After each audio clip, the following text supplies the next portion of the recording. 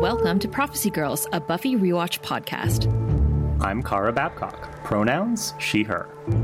And I'm Stephanie Chow. Pronouns, she, her. Join us each week as we break down every episode of Buffy the Vampire Slayer. This is a spoiler-free podcast. Whether you're watching for the first time or longtime fans like us, we'll be analyzing every episode, character, and storyline like it's our first time too. During this rewatch, we'll reminisce about our memories of Buffy, discuss the show's cultural impact, and provide honest commentary from a 21st century lens. Thanks for listening. Now, on to the episode.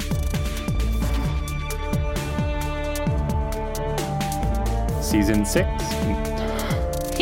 Is it? Get your head in the game, Cara. Season 7, Episode 6. Hymn. Not to be confused with the Kesha song, Hymn. H-Y-M-N. Oh, that's exactly what I was thinking. What a fun ride. I wasn't expecting to like this episode, but I ended up liking it a lot. This is one of those episodes where I didn't remember that this episode was this episode, but the moment it started happening, I'm like, oh, that's my thing with season 7 is it's like, I remember all of the episodes, but I don't remember the order, especially because some of these episodes like this one are just so episodic, right? Like it's that return to the early season form, and a little bit generic, if I'm being honest. Like this feels like it can slot in anywhere. Yeah, that's true. And it's also, to me, not feeling like a Buffy episode. I feel like when I was watching it, I was like, this just doesn't feel like Buffy to me. Like it's hilarious. I'm enjoying it. Great moments for some of these characters in the scene. Terrifying moments for some of these characters. But I was like, this feels like your typical teen rom-com kind of show or movie of that time, except it's got supernatural elements to it. You know what I mean? Like it felt like I was watching One Tree Hill or something. See, it made me think of Buffy because it feels like, you know, Bewitched, Bothered, and Bewildered or something blue. Almost too much, in my opinion. That was my problem with this episode, is I'm just kind of like, there's not really anything we haven't seen here before. There are moments in the episode, there are gags that are hilarious, and I'm sure we can talk about that. There's also some uncomfy stuff. So overall, this is another mixed bag episode that I feel is just like par for the course so far. We had that high point at the start of season 7, and then since then it's just kind of been like, this is fine. I'm here for the fun. I'm here for the lighthearted fun, especially if I anticipate it's going to get real dark real soon. I like what you said about it's feeling like an old episode, because they're just like some of the other episodes that we've already covered in this season. There are a lot of callbacks to earlier episodes. Bewitched, Bothered, and Bewildered. Obviously, it's the most obvious one. There's literally a flashback moment. Yeah. But then, like, obviously, we get a callback to The Witch and to Something Blue, as you said. So, like, again, we're calling back to older episodes, so that could bring in the Buffy feeling of it. But there are some things here we've never seen, like the split screen, like the 4 panels, split screen, all the music they're using. I think that's what made me feel like it's more of a teeny bopper. Like, am I watching Dawson's Creek with all the pop music that's playing in the background? Like, it's very teen, which it's supposed to be, because this is a Dawn episode. And might I add, Michelle Trachtenberg, however you pronounce her last name, showed the most range she's ever showed. Like, we've seen her mad, we've seen her angsty, we've seen her happy. We're seeing her nerdy, clumsy, slutty, suicidal, sexy, traumatized. We're seeing everything from her this episode. I agree. I do have some complaints about how they handled Dawn's character in this episode, but we'll get to that. One more shout out for this episode before we get into it. Buffy's bangs are back, but they've grown up. They're no longer baby bangs. They are Thank you. I saw the bangs. Yeah, I saw the bangs and I felt gaslit. I'm like, has she had these all season? Have I not remarked on these yet? I literally had to go back and look at the previous episode to check if I had just missed them, because they're so like prominent and noticeable in the first couple of scenes in this episode. And I'm like, what is going on? So, when did this happen? When did she chop them off? Yeah.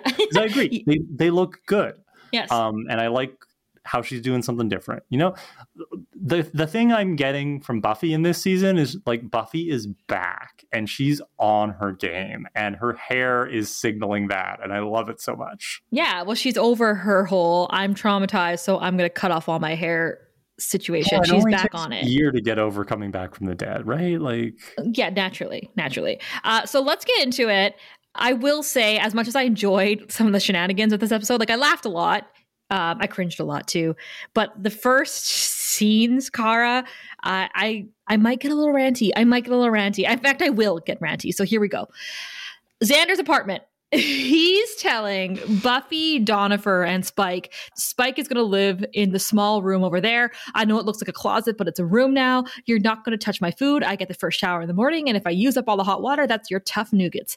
And he tells Buffy that he hates this plan, and Spike is still standing in the hall. Buffy's like, Xander, you have to invite him in. So Xander says, is there something more empathic than hate? Can I revile the plan? Fine, I invite you in, Nimrod.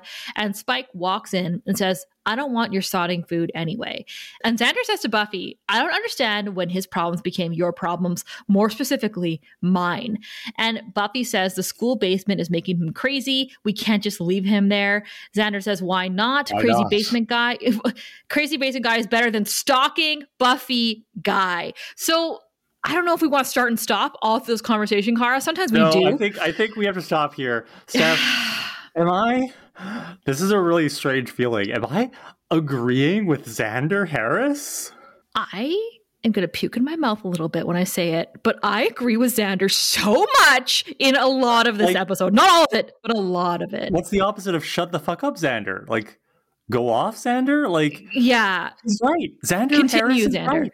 He's absolutely right. So what's happening here is Buffy is getting Xander to allow Spike to live with him because Spike is insane, and somehow that's Buffy's problem. And that's exactly what Xander calls out here. He's saying it. I don't understand why this is your problem. Can we role play this for a moment? I'm going to be Buffy and you can be Xander, okay? Great. Hey, Xand, what's up?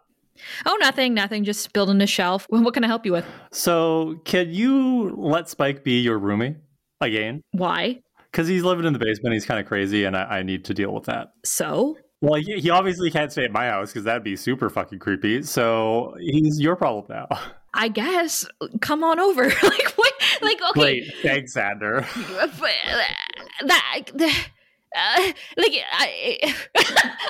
literally speechless. So it takes something, I suppose, to make us sympathize with Xander, but also see him as being a really good friend here, because it's possible that he's doing this knowing that if he doesn't, Buffy will allow Spike into her basement. So maybe he's just like, this is preventative. That is a very good point. It's a good point that literally annoys me.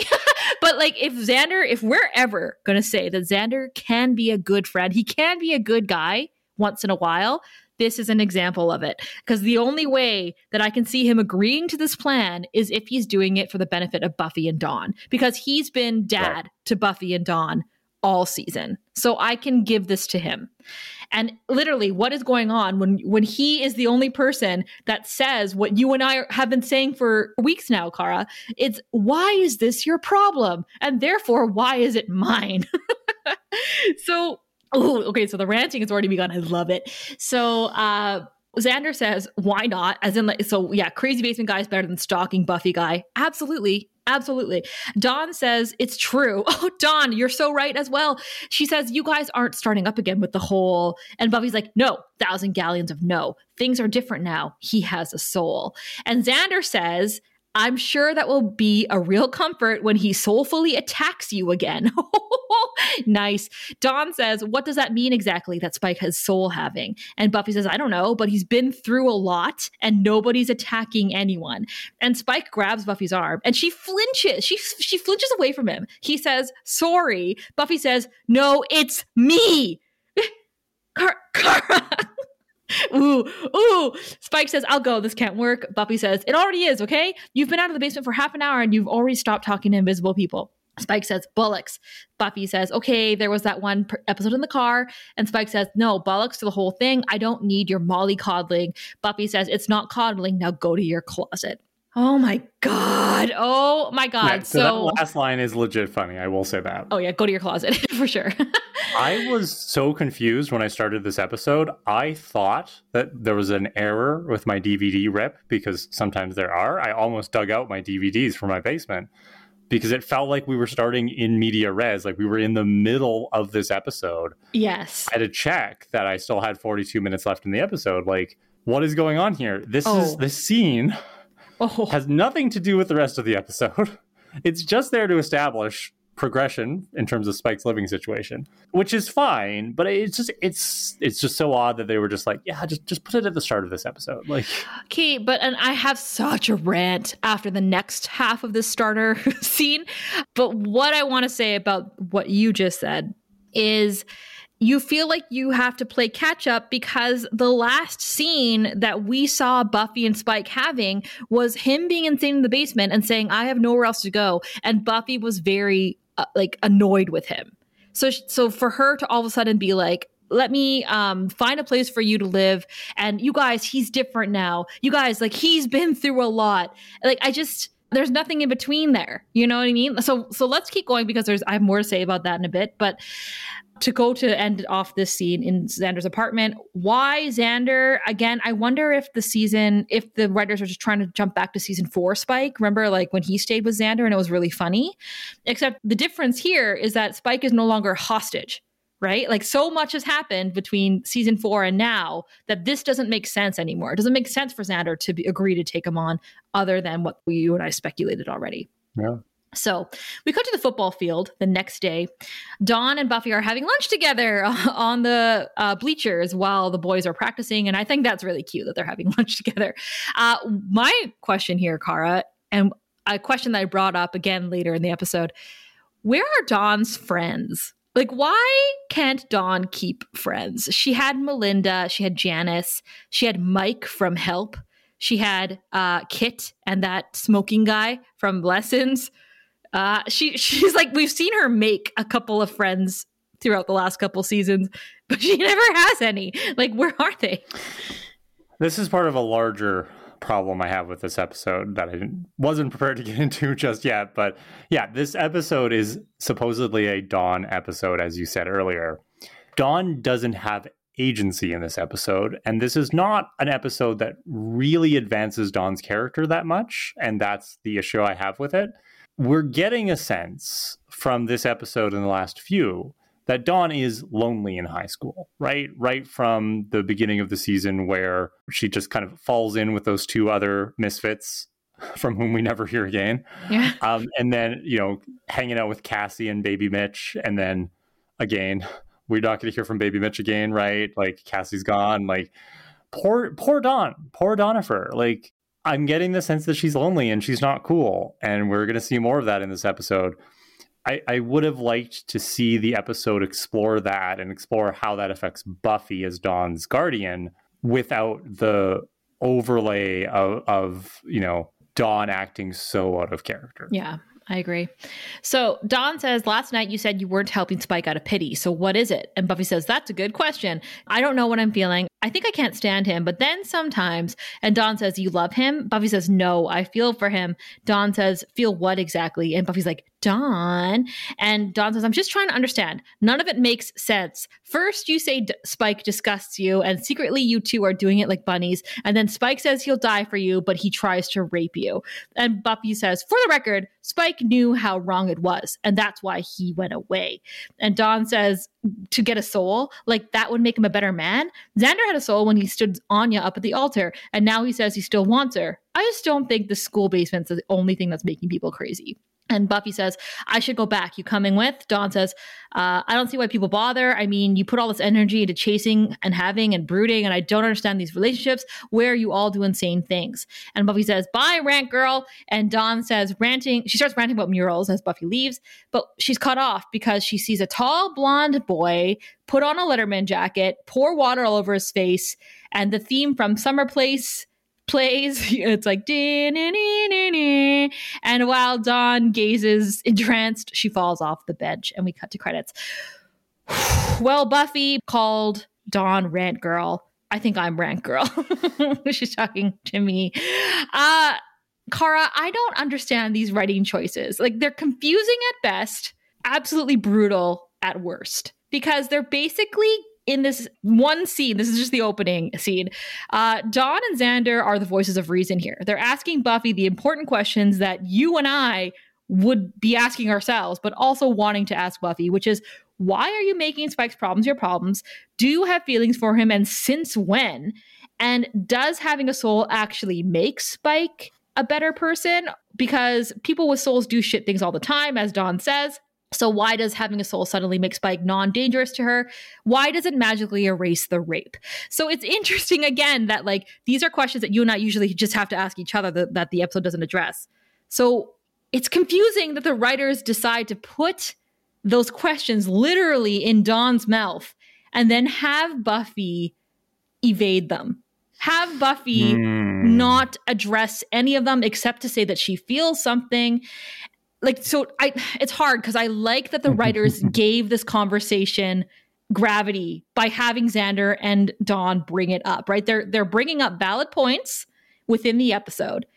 Yet, despite all of these very valid concerns brought up by Buffy's best friend and sister, they just chose to have Buffy defend her attempted rapist and abuser, and then to say that she cares about him in some way. And she's never said that before. You know, like, again, this whole season, they've been playing off that Buffy and Spike had this like romance. If only he had a soul the whole time, then they would have fallen in love. Like, that's not what happened. That's not what happened in season 5 and season 6. So I just think that I'm frustrated.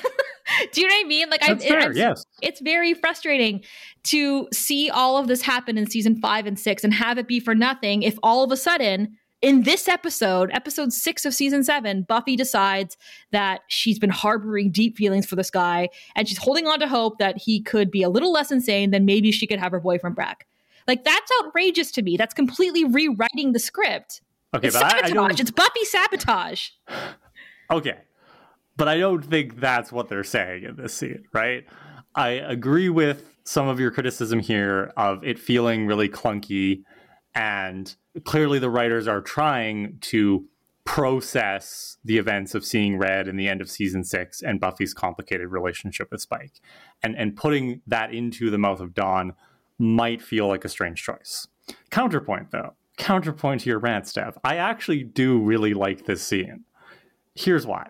This is a Dawn episode. So to allow Dawn to interrogate Buffy in this way, it makes sense to me that Buffy's sister would have these questions because Dawn is confused. She is the audience surrogate here, but she's also confused because she's seeing her older sister make all these dumb decisions about a boy and she doesn't understand. And the fact that Buffy is letting Dawn ask those questions and she's taking Dawn seriously and trying to answer these questions, I really like the dynamic we're seeing here.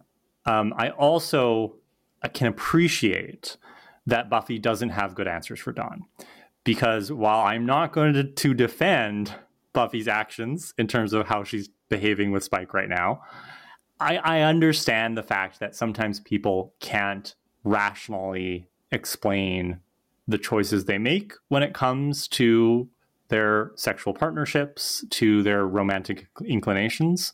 So for Buffy to tell, like, Dawn's like, I don't get it. He was so terrible to you. Why are you still, like, exactly what we're saying? Why is he your problem right now? And Buffy's like, those are all valid points, Dawn. I can't explain it to you. And I've heard that from my friends. I've heard that from, other people in my life because this is me. I am Dawn. Later on in the scene, Dawn's like, I don't get this whole romance thing right before she's hit with the whammy. And before that happens, before she's smitten by Jacket Guy, I'm just like, yeah, same girl. Like, everything Dawn was saying, is everything she says when she says, I don't see why people bother. All this energy into chasing and having and brooding. I don't understand these relationships where you all do insane things. That's me. I am Dawn in that moment. So maybe I am more sympathetic to this conversation because I have been Dawn in this conversation, asking my friends why they're doing insane things for boys that they're into. I don't think Buffy's saying that she still holds a candle for Spike, right? Like, Dawn's literally like, do you love him? And Buffy's like, no, but it is complicated. And I think the show would be doing us a disservice if Buffy was just like, yeah, Spike crossed the line and he's dead to me and, not going to deal with him anymore. I would like Buffy to reach a point where she can no longer have Spike in her life, but it is complicated. And I think we have to admit that as much as we don't like it. No, I can appreciate that it's complicated. And just like you're saying, I can get in the scene and be like, I appreciate the conversation they're having between sisters. I like that Dawn's asking questions. I like that Buffy's listening. But I still, at the end of the day, think that this is very dangerous writing and frankly, bad writing if you're going to be writing toward some sort of love story, right? Because to have Buffy completely dismiss all of the blatant red flags that her loved ones are bringing up to her. Like you and I said it many times last season, Spike's an abuser. Spike kept her in the dark. He manipulated her to keep her isolated and depressed so that he could have sex with her. Like these are things that he was doing. What makes you think that this is a love story? The way that they're building this up to be like, Buffy can't explain it. I have feelings for him. I feel for him. And it's like, why? And since when? And I'm bringing this up because the last couple episodes, remember, they kept saying Spike's her ex. Like, and Buffy's like, you want to get back together? And these are very relationship triggering words. That's why I think that they're leaning into Buffy having feelings for this guy, especially now that he has a soul. And it bothers me. I agree she has feelings for him. I don't think that means she loves him. And I don't see in the text the evidence that this is leading somewhere. I do. I do. I don't think they keep bringing it up if it wasn't leading somewhere in your classic teen show tropes that they do here. Like I know we've seen this happen before where they drop little hints, and I think they're doing it now, and I don't like it because I think that it's bad. I don't like it because Buffy is saying he's been through a lot. Like, Buffy, you've been through a lot because of him. When Buffy apologizes to Spike, saying that she's the one that overreacted to him grabbing her. I don't like it. No, I agree. I agree with that. Yes, absolutely. Yeah. So I think I totally hear what you're saying. If you don't see it, then that's fine. Other people might not either. But like, I'm seeing the little hints they're giving us here. The fact that in Help, Cassie said, like, she'll tell you, Spike. She'll tell you one day. Like, these are just little hints that I'm like, you know what? I don't like them. Yes, I don't like this. That was a big hit. I agree with that. That was some interesting foreshadowing. Yeah, I'm not making this up. I'm seeing things. I just think I appreciate that the show is admitting that it's complicated, because in the past, it hasn't always done that. Yeah. I mean, I think it's funny that you're like, this is good. And I'm like, this is bad writing. I don't know that I'd go so far as to say it's good writing. I understand what the writers are doing here. And I think I'm a little bit more receptive to it being here than you are. Yeah, again, maybe if we had another episode or more scenes to explain Buffy's thinking on this, because again, last episode, she was just like, Spike, get out of the basement. And now she's like, I feel for him. Oh, you guys, he's been through enough. This poor soul. That inconsistency, Spike. So again, I'm feeling whiplash, and that's probably what's sparking my incredulous nature at the moment. But like, I just cannot with the fact that Buffy just dismissed all those red flags to say he's got a soul now. Like, that's not good enough, Buffy. We already talked about that in Seeing Red. It's not good enough. So let's get to the rest of the episode. That was my rant, and the rest of this is fun. We're now at the credits, everybody. We're now at the opening credits. Let the episode begin. Also, did you have a different name for this episode? Now that we're out of that and we're into the rest. Everyone loves the letter man. I like that. I would call it You Belong With Me. If you could see that I'm the one who understands you. So you know that Dawn was writing those lyrics out in her bedroom. So Buffy's fighting a demon at Anya's apartment as Anya crawls on the floor saying, maybe I'm not even the right Anyanka. Ever think about that? Tons of Anyankas out there. Maybe one of them pissed off this. What do you say his name was? Dehofrenifer? The many names of Dehofren, like the many names of Dawn. So Buffy kills the demon and helps Anya up, saying, good thing I stopped by and heard screaming. So I guess Dehofren decided to take you out after all. And so this is interesting. Dehofren, if he wants to kill Anya, he could, right? He could just do it. But like he said in the last episode, why go for the kill when you can go for the pain? So he's clearly just going to keep sending rando demons after her, I guess. Good thing that Buffy was checking up on her. I like that Buffy was, and as much as I was just ranting earlier about like, the fuck was Spike? Like, why does she care?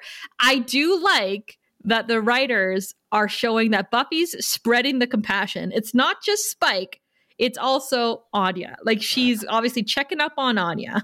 I think it's so interesting that you and I had the same conclusions about this episode, but are seemingly on opposite sides of each scene, because I disagree. I dislike that Buffy is suddenly buddy-buddy with Anya again. Anya was just a vengeance demon killing people. She murdered a whole bunch of Mitches in the last episode. And yes, it got reversed. So, takes these backsies. And once again, right, it's like, oh, because you were once a member of the Scoobies, just free pass, right? It's like, oh, you were evil. I was going to kill you last week, but now I've got bangs, so we're all good again. It's just like the whiplash I'm getting, the moral whiplash from Buffy Summers. Why are we getting whiplashes in different car crashes, Cara? What's going on? We're in the same car. What's happening?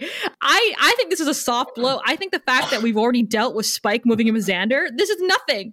Yeah, obviously Buffy's going to visit Anya. Obviously she's going to be like, come on back, because Anya's been a big help to them this season in a lot of different ways. Willow, Spike, like everybody just gets a free pass in season 7. Xander, you want to murder somebody again? Like, Buffy could not be more compassionate than she ever has right now. She's like, you know what? All my friends are murderers. Bring them on. Like, everyone belongs in the same house. We're going to find out that Principal Wood is evil in an episode or two, I'm sure. And like, Buffy's just going to be like, it's fine. You're cool. Hey, I hear what you're saying, but yeah, I was like, good for Buffy. At least if she's going to be making bad choices, spread it out to everybody, not just your abuser. I also think that as much as she's visiting Anya and saying you're welcome to like keep hanging out with us if you want, I still think she needs more boundaries with Spike, right? Like, she still just needs them. So Anya says, yeah, he's not the head of vengeance for nothing. Thank you for the generous life-saving. Now please go away. I don't need anyone's help. Or, okay, clearly I do, but I don't want to need anyone's help, so stop helping. And Buffy says, I get it. After last week, you feel you need to be all renegade and broody, taking yourself out of the loop. And Anya says, I need to figure out who I am. Buffy says, something bad is happening. I don't want my friends out there alone right now, okay? And Anya is touched by that, right? And she says, I guess you guys could use my help. Willow's not very good with the practical strategizing unless she's evil. And Dawn, she's not good for anything. I mean, yeah. So I'm curious to see what other people, you and I have very different stances on both of these scenes. I'm curious to see how other people will see it. But I'm glad that they just found an easy way to be like, Anya, you can still hang out with us. It's all good. You should do an Instagram poll where it's like, do you forgive Anya? Oh, great idea. I will. Mm-hmm. Cut to Dawn, pacing at the bottom of the stairs of the school. A pop song is playing in the background, and she turns the corner, and the hot guy from earlier and his friends are all chatting by the lockers. This scene, Cara, gave me secondhand embarrassment. And I hate that feeling. Worse. Because it just right? Like this whole subplot, I'm with you on this. We agree on this point. I'm just like, oh, Donna. Oh, it's so brutal. Okay, so the cheerleader has crutches, and she's suggesting that, there's other ways that I can be on the team still. And her friend, who's like the head cheerleader, she's like, not to worry, we'll find a replacement for you tomorrow. And Dawn approaches, and she's like, hey, RJ. And he's like, hey, Summers. And she's like, so I was wondering, you had Mr. Gurin for English class at your old school, right? He's like, we all did. And she says, I have him this year. And everybody is just quiet and just awkward. It's awkward silence. It drags on. And then Dawn literally says, what a drag. And it's even more quiet. And then he says, I actually kind of like him. And Dawn says, right, no, I like him. It's just, I meant drag in a good, fun way. And the guy that's with the other friend, he brings up the tryouts for tomorrow, the cheerleading tryouts, and he asks if the new girls will jump up and down a lot. And the cheerleader says, gross, a vending machine fell on Cheryl and all you can think about is new cheerleaders. And Cara, I need to know more about this vending machine falling over. Like, what happened? So what I got from that throwaway line was that there is like weird supernatural stuff happening at Sunnydale again, but because Buffy's not a student there anymore, and maybe these are just things that she's investigating that don't get their own episodes that they would have if we were back in season 1 or 2, right? Like the injury that this cheerleader suffered, that wasn't a regular injury. There was a supernatural explanation. I'm curious to know what the death count is at this school so far. Mm-hmm. I bet there's more of these kinds of accidents happening. Yeah, and I bet Buffy solves them so quick. You know what I mean? Like because she's a seasoned pro now. Dawn is still there during this whole conversation. She's just standing in the background staring at RJ. She says, I heard someone saying yesterday that we're going to go all the way to the championships this year in football. And RJ says, we actually have a good shot considering we're a new team. And his friend is like, yeah, if you can get us past Highland, we have a good shot. And Audrey says, like, you could do better? You think coach would start you as a quarterback over me? And Dawn just says, the quarterback is the most important member of the team. He's like the rudder that guides the ship. And they all stare at her. And then RJ's like, right. So he offers the one girl with crutches to hold her bag. And then the other cheerleader is like, it's okay, she can do it herself. And he's like, we're on the same team, right? So they leave. They leave Dawn just standing there. And Dawn's looking after them. And she's like, you're all on the same team. Okay, we'll talk later, guys. It's cool. Wow. So awkward. And we cut to pop music playing again. Dawn is digging through boxes in the basement. And then, Kara, we get our next scene. It's cheerleading tryouts. You might remember this scene from season 1. From Witch, yeah. It's a little different, and I'll comment on that in the next scene. But in this scene, Buffy is wearing... Oh, sorry. Oh, is she?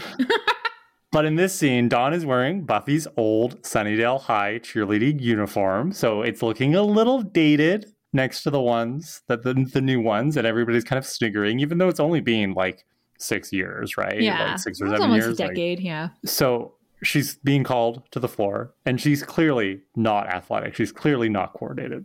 She sees that RJ is sitting in the stands. And she starts to say her cheer. And it's off, like the cadence is off. There's no rhythm, right? Like it just sounds bad. And her movements are very like not good. Can't even describe them.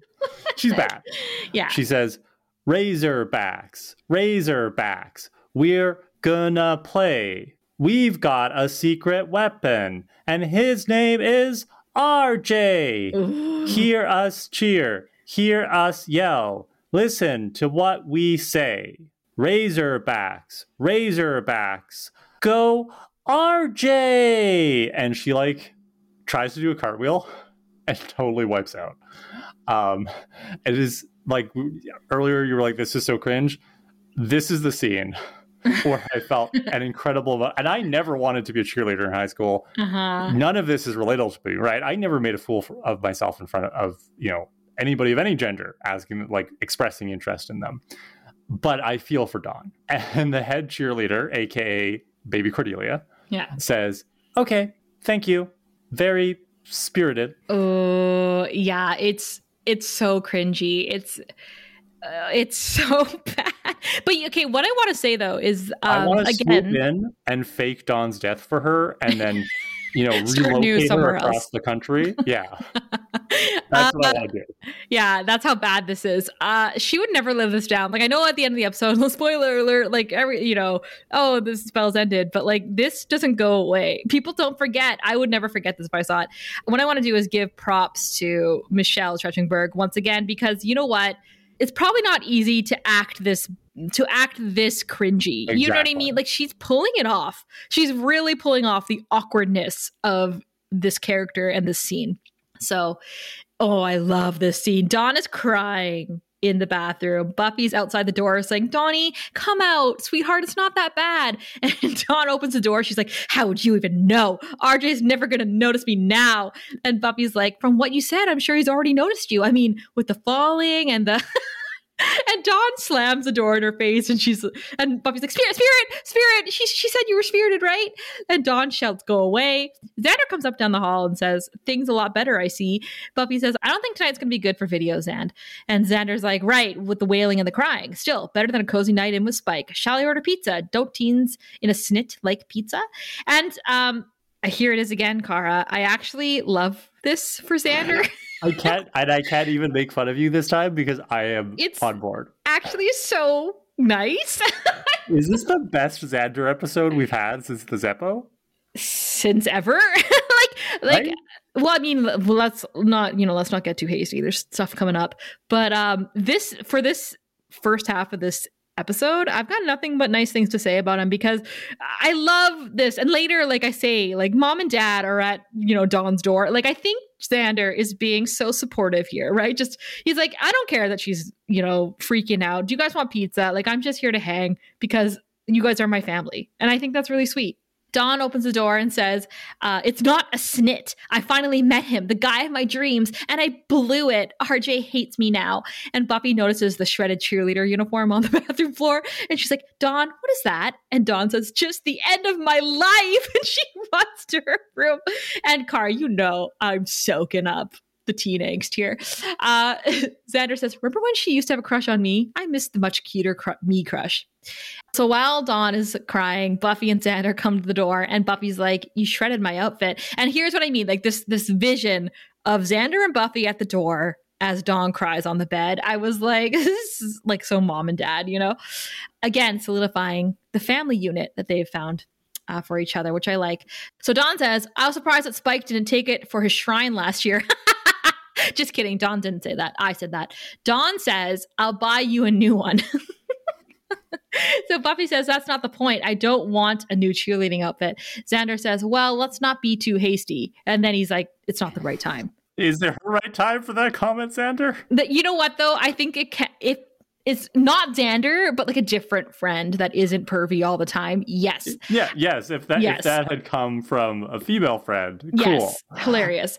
What I will say, though, is, again, what is happening?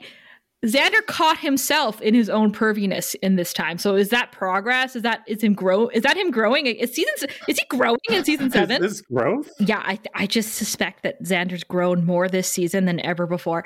So Buffy sits with Dawn and says, I'm so sorry that you feel this so bad, but in the morning this won't seem so terrible. You don't even know this RJ, not really. And Dawn's like, I do know him. I know his soul. And Buffy says, Dawn, really? He wasn't even on your radar yesterday. Xander says it's the jacket. It's true. Something about the big letter on the chest makes girls all swoony and crushy. I saw it all the time in school. You couldn't just pin an old felt letter on your coat and get play. Not that I tried. Dawn says it isn't a crush. It's love. I love RJ. And Buffy's like, again, since yesterday, it seems awfully fast. And Dawn's like, you're telling me I don't feel what I feel? Classic. And Buffy says, no, of course not. I believe that you think it's real. It seems real to you. And Dawn says, you know what? Maybe I don't want advice from the dysfunction queen. You have no idea how I feel. You have no idea what real love is. Maybe if you did, you wouldn't make fun of me this way. And Buffy's like, I'm not making fun of you. And Dawn's like, go, just leave me alone. Ooh, Kara, she said like 5 top 10 teen angst things to say, all in like one sentence. I'm a little disappointed she didn't say, get out, get out, get out. Classic Dawn, right? So this scene is so fascinating to me. Buffy is definitely having to step into the role of surrogate parent here, right? Not 4 or 5 years ago, Joyce would have been consoling Buffy over her boy troubles, over, do we not remember the scene in season 2 where Joyce is comforting Buffy after sleeping with Angel, right? Aww. And he lost his soul. So there's an interesting kind of full circle moment here where Buffy has been reluctant to embrace labeling herself as a mom figure to Dawn, right? Like we remember earlier this season, she was so self-conscious about having mom hair. Mm-hmm. But in this moment, she is acting like a mom. And she's the one who's being like, it's not that bad. Like, it's going to blow over. It's just a silly crush. Like saying all these things that moms say to their daughters when they probably felt those things when they were teenagers. So I think that's really fascinating. Yeah. However, Buffy, you don't really know what it's like, because the one difference here between this and the parallels in season 1 is that Dawn's not popular. Buffy was popular when she got to Sunnydale. She lost some of that cachet because she aligned herself with Xander and Willow instead of getting in with Cordelia. However, like Buffy came to Sunnydale High cool, and Buffy knew the lingo, the language of cool from her experiences in LA. Whereas Dawn doesn't have that foundation. And so I felt a little bit like earshot in this moment. Buffy trying to talk to Jonathan, and just the way that her speech to Jonathan, which I criticized in that recap for being coming from this place of privilege, she doesn't really know what it's like, right? And I feel the same way here. It's like, Buffy, you don't really know what it's like to be so uncool, because even when you were uncool in Sunnydale High, you were still cool and you knew what it was like to be cool in LA. And Dawn doesn't have that confidence that you have. Interesting. So I don't see it that way at all. We're on different wavelengths. I just see her telling Dawn, like, slow down. You know what I mean? Like she's right. Like, you didn't know him yesterday, so why are you in love now? I just see her giving her warnings here, right? Like, it seems a little fast, don't you think? Like, you're feeling a lot for someone you don't know. I agree with that part. Yeah. I agree with that part totally. Okay. But the whole, like, not making the cheerleading squad, like the way that Dawn is upset about all of that, and the way that just kind of the tone that Buffy's having, it's kind of like, yes, warn Dawn off the sudden boy crush, but also maybe be sensitive to the fact that this is a bigger deal for Dawn because she lacks the same kind of resilience and armor that you had built up at this time. Right. Okay. Yeah, that makes sense. If anything, Buffy should have said, I also didn't make the cheerleading team. She was like fourth string or something. So that's what she should have said. It's the next day. We're at school. Dawn is doing what she does best. She is dropping eaves. Oh. She's eavesdropping on RJ. Oh my God. RJ. And RJ's frenemy, shall we say. They're talking at their lockers, and the frenemy, O'Donnell, says that he just talked to Coach. And RJ says, I told you, man, all those fumbles in practice, he was going to come down on you. And O'Donnell says, I'm starting on Saturday, which I assume is a good thing in football. Yeah, you definitely want to start. I don't know anything about football. Sounds right, though. Cool. You know what? We're really good with construction commentary, but when it comes to sport commentary, we're just like, who knows? I'm using context clues here. May as well you speak in a foreign language. I did try to watch the Super Bowl on Sunday this week because Taylor Swift was going to be there. I heard she only had 26 seconds of screen time. Everybody's losing their minds by how much screen time she had. Oh, anyway, and you know, you're upset about that. So RJ says, who knew fumbling all the time was the key? Ooh, massive burn, dude. You didn't use that one 3 seconds before.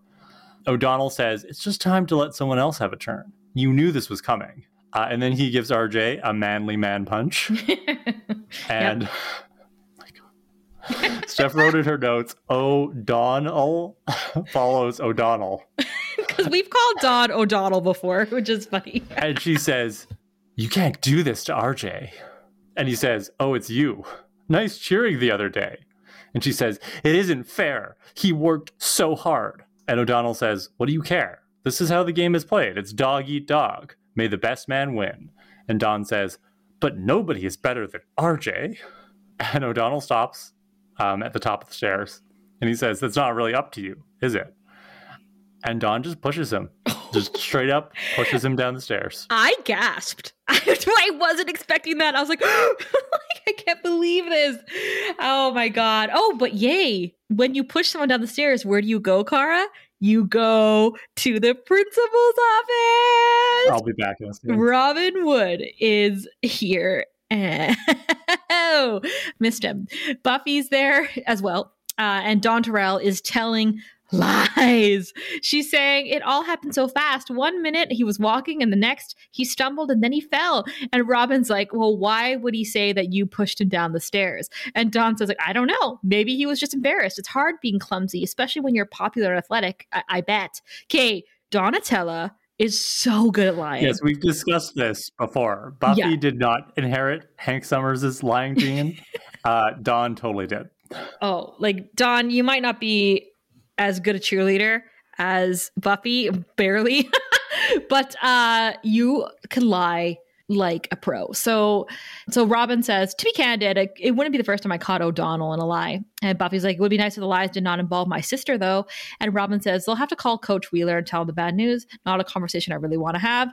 Dawn's like, at least he still has RJ to take over. And Buffy's like, and Robin says, I think we have everything we need. Sorry you had to get involved with this, Dawn. And Dawn's like, that's okay. I'm just really sorry it happened. She leaves, but Buffy knows. So RJ approaches Dawn in the hallway and is like, Summers, I heard Wood hauled you into his office about O'Donnell. That sucks, facing the whole Inquisition thing. And Dawn's like, no one expects the Spanish Inquisition. And then she cringes herself. She's like, God, it's like I have a disease or something. It was really no big deal. And RJ stops her and says, no, it was. And Dawn orgasms because he touches her arm. Well, Steph, be honest. Wouldn't you if RJ touched your arm? RJ's so dreamy, don't you think? I can't get him out of my head. Right? I mean, he put that jacket on at the beginning. At first I was like, that's just a boy. But like all of a sudden, he's like Principal Wood hot. You know what I'm saying? Yeah. Yeah. I'm with you on this. And I don't normally find people hot, but there's just something about him. I'm just like, I get it now. If he touches Dawn's arm again, though, I'm going to lose my mind. Oh, yeah. She doesn't deserve him. No. He says, I think it's cool that you faced him, Wood. And Dawn says, we just talked. He just wanted me to tell him about the accident. And RJ says, it sucks when these things just happen out of nowhere. And Dawn's like, right, out of nowhere. RJ asks Dawn if he wants to head out with her after practice. And she giggles. So does RJ, sweet, handsome RJ, does RJ know? Does RJ know that Dawn did that on purpose for him? I have questions about RJ throughout this episode, but... Oh, no, I agree. We need to discuss this. Yeah. RJ's behavior is very fascinating to me. Yeah. It's confusing. I think he does. I don't... No, actually, no. I don't know. Now that I'm thinking about it's hard. Because here's the problem. Yeah. Guys often think that things just happen to them.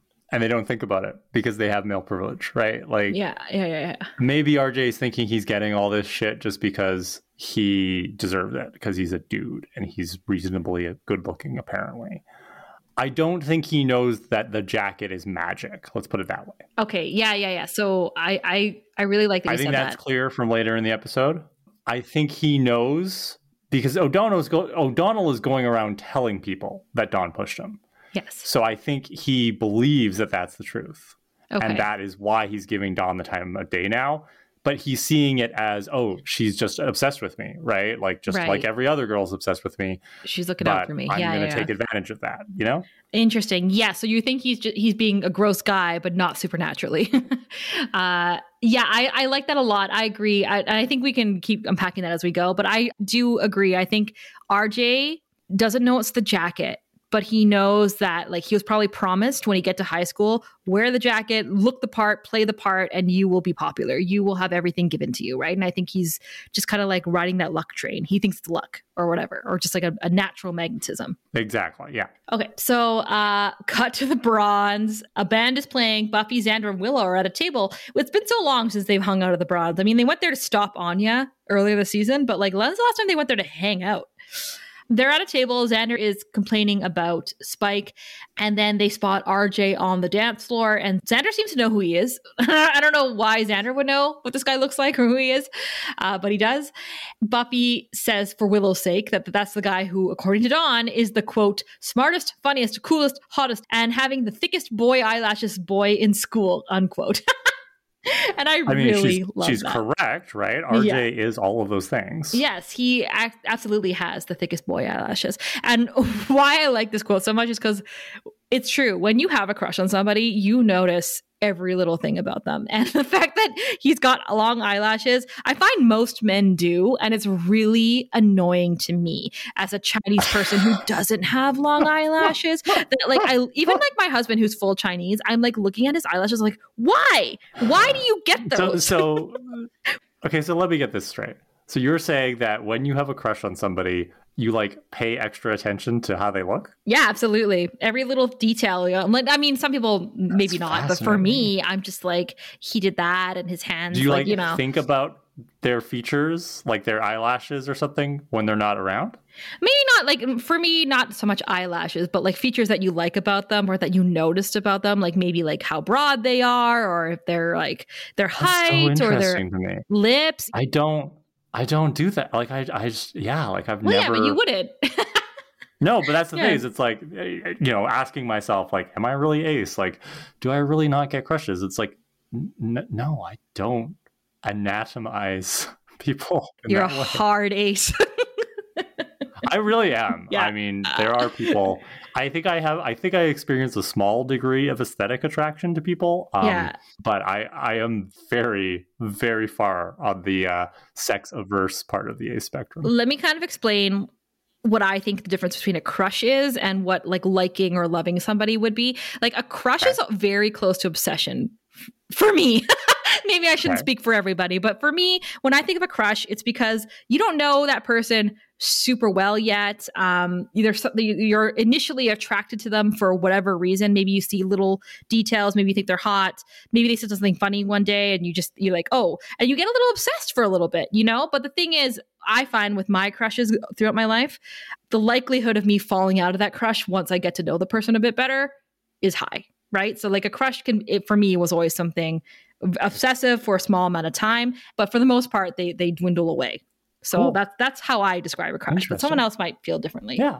So Xander says, he doesn't seem so tough. Willow says, check out the fan club. And they're referring to someone dancing with RJ. And a girl is in a very tight midriff bearing, no sleeve shirt who took dancing lessons from Faith. She really did. And Xander says, daddy like. Yeah, okay. This is where you're starting to lose me, Xander. Xander, you did so well. We can't expect him to hold up the entire episode. Let's get serious. That's true. That's true. We should be praising him for how long he lasted, as you need to do for guys. Yes. You should be praising him for how long he lasted so far. And then hopefully next episode he lasts a little bit longer and we're going to train him up. Yes, exactly. It's like till one day he goes a whole episode without pissing us off.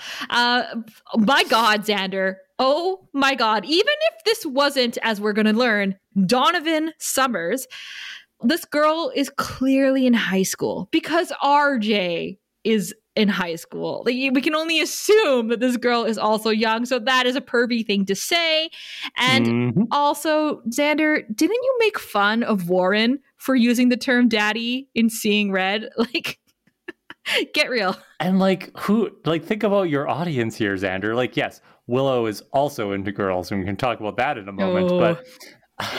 But like, you're with Buffy. Like, I don't know. Like, Maybe this is just me, Steph, and you could say something different. But if you were hanging out in mixed company and a guy made a comment like that, would that not just kind of be like I'm not going to be like, oh, does that make you uncomfortable? But like, are you just kind of like, I don't need to hear that? Like, it depends. It depends on the context. If it's like a complete joke, hilarious. You know what I mean?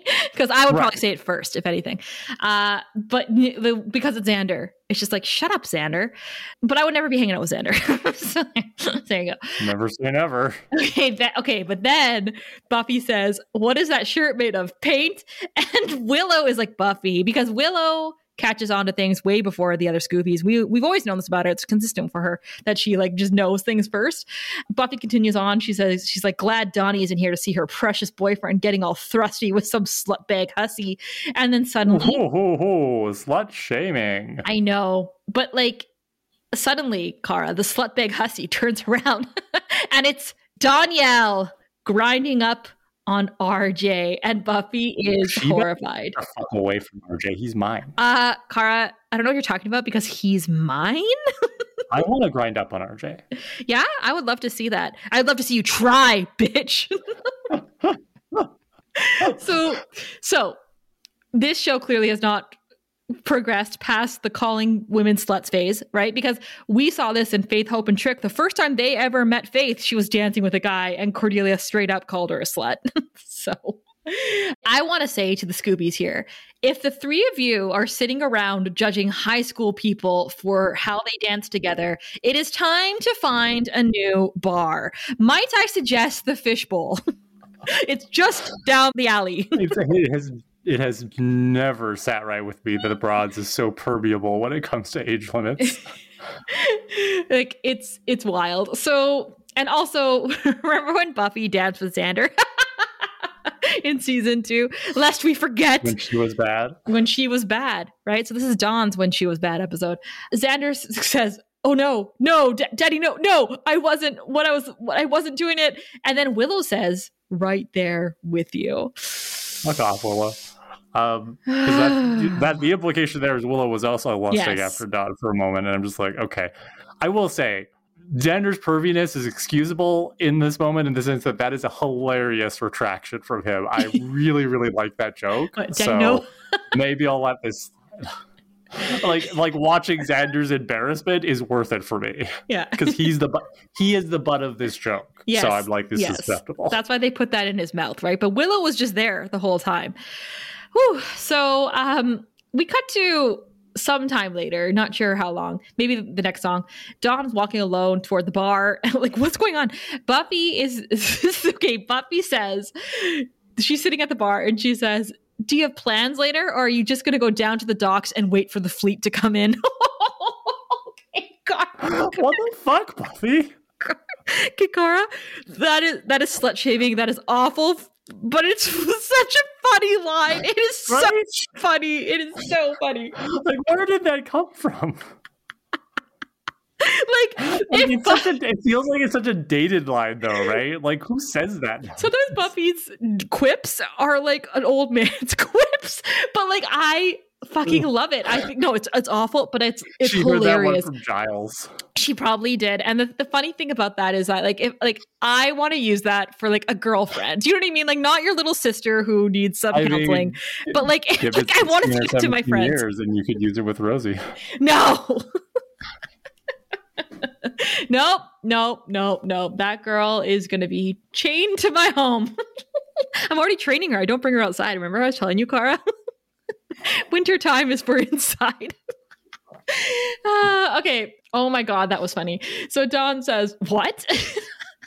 So Buffy grabs her and says, where do I start with the bad? First, you told me that you're going to go to the library. Buffy, that's on you, all right? Rookie mistake. Second, you do not go out on a date without informing me. Third, Anna Nicole Smith thinks you look tacky. And rest in peace, Anna Nicole Smith. Rest in peace. Also, hot is very subjective. I think personally that Dawn is overdone here. I think when young people wear too much makeup and try to look older, youths? When youths try to look like adults, it's never a good look, right? You're youthful for a reason. Wear your youthful makeup. So I think Dawn did go overboard here. Do I think she looks like a whore? No. But too much. It's too much. I hear what you're saying. I think something that I thought about, and I've been thinking about this in general, makeup and stuff. We use so much more makeup than we used to, like even 20 years ago, right? Like the amount of makeup that people who generally wear makeup every day use has increased, thanks capitalism. Just like the amount of makeup, and I'm going to say women and girls right now, acknowledging they're not the only ones who wear makeup, but in our society, they're the ones who are expected to wear makeup. Back in the early 2000s, yeah, you'd wear, some makeup like this. But nowadays, right, it's like, okay, it's like you're expected, thanks social media, to have not just your eyes and your lips, but like contour and blush. And, you got to highlight everything and you got to put on like 3 different types of setting spray and powder. And like, it's a much more extravagant process now.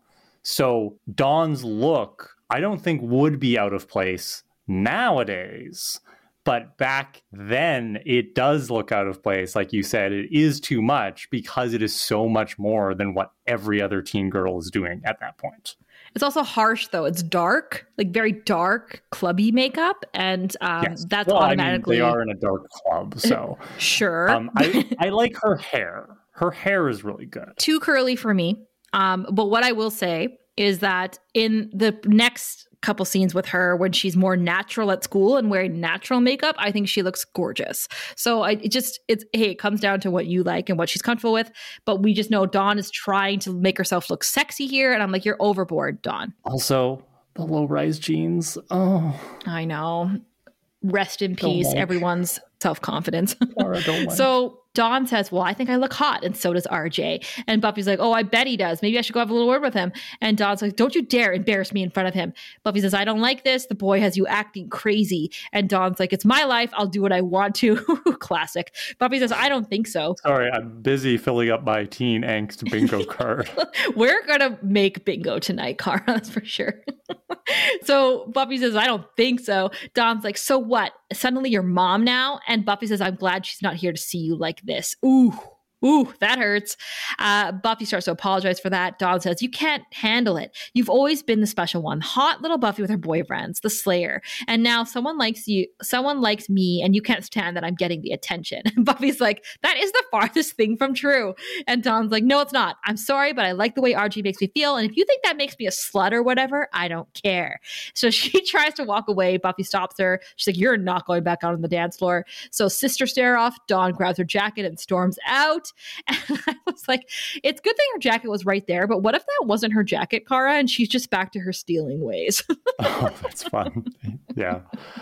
So now Dawn's walking down an alley next to the trash because the Bronson is in an alleyway. And baby Cordelia steps out of the shadows and says, I know what you're doing, slut. I saw you. I saw you with RJ. So she's watching the same CCTV feed that you and I are watching. Also, have we reached our slut quota for the episode? Like, are they allowed to just keep saying slut over and over again? There's a cap off. Something like there's never a cap on calling women sluts on TV. Especially not. We got to put women in their place. Well, exactly. Dawn should know. Dawn says, so we were just dancing. Baby Cordelia says, you think I'm stupid? You're going to back off now. And Dawn says, you know what's sad? A girl who can't move on when she's being dumped. Baby Cordelia says, he didn't dump me. And she grabs Dawn, a fist of Dawn's hair, and they start to tussle. They're on the ground, they're rolling around, and Buffy has to intervene, breaking up the fight. And she says, first with the lap dance, now with the cat fight? Hey, want to get drunk and barf next? Blah. Remember that from season 6? And Dawn says, let go of me. This isn't finished. And baby Cordelia says, I'll never let you have him, bitch. And she kicks Buffy in the shin and runs away and shouts, RJ is mine. I mean it. Stay away from him. And Buffy says, well, at least someone agrees you shouldn't be dating this guy. So funny. Way to close it off, Buffy. So the next day at school, Robin and RJ, double trouble.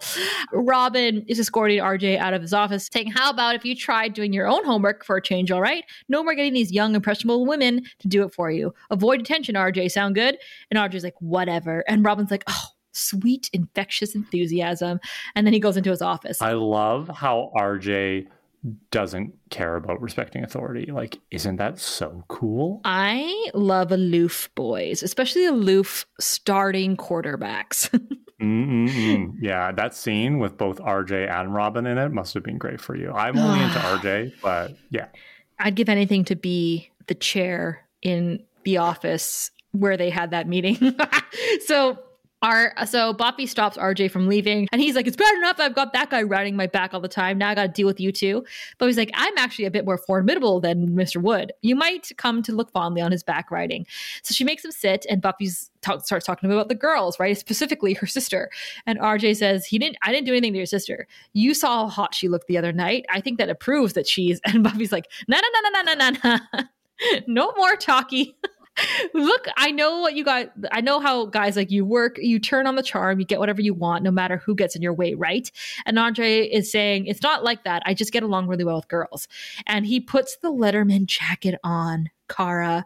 And Buffy says, I see how you get along. Oh, look at me. I'm Mr. Quarterback. I crush little girls and all their little feelings. All I have to do is, but then Buffy looks at him with his Letterman jacket on, and she's like, lead a team of high school athletes, trying their best to do a good job.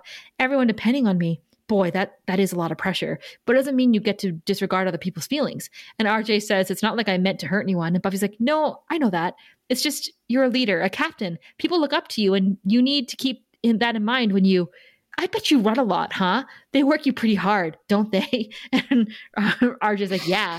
And he stands up and says, I guess so. And Buffy says, I get that. I do. I'm there. Or at least I was there when I was still in high school, which was only a couple of years ago, really. I just realized I'm basically the same age as you. No. She's like, I'm not really older at all, actually. I'm just like you, but with the sexual experience and stuff. Oh, no. And RJ's like, I think I hear on. what you're saying. And the teacher enters the room. Buffy steps out of it. She's like, all right, I'm glad that we had this talk. I think you better get back to class. So RJ leaves, and then that summer place music starts playing, and he slow walks out of the room as Buffy giggles. So here's where my questions about RJ and this jacket came along. You and I kind of already said, does he know? But in this case, when he stood up, when he starts seeing Buffy like come under his spell and he stood up to like stand over her, again, it's like, it seems like he knows, but maybe not to the extent, you know? First of all, Steph, I have no idea what you're talking about. RJ is just naturally charismatic at home.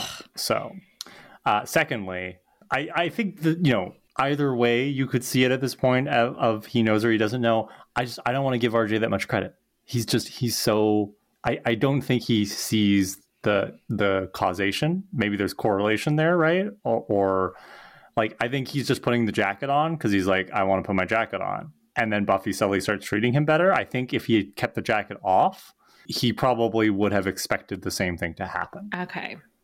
So you don't think he's like targeting people? Not with the jacket. I think he thinks it's all him. Okay. And this is why it's like interesting with this jacket, because like, do girls go nuts for his brother and his dad that we're going to find out later? Okay, we'll get there. And also, just to step outside the bit for 1 second. It's so fun what we're doing, but let me just step away from it 1 second. Doesn't RJ remind you of like an Owen kind of guy, right? Like, is it just not Owen? This is a Xander and Angel thing all over again, but now it's you, Steph. He's nothing like Owen. First off, Owen was like a little like mousy nerdy boy. But so is RJ. His brother says it. He was a poet. Well, maybe back then. I don't know. RJ, no, I don't see it. Oh, interesting. I see it. Okay.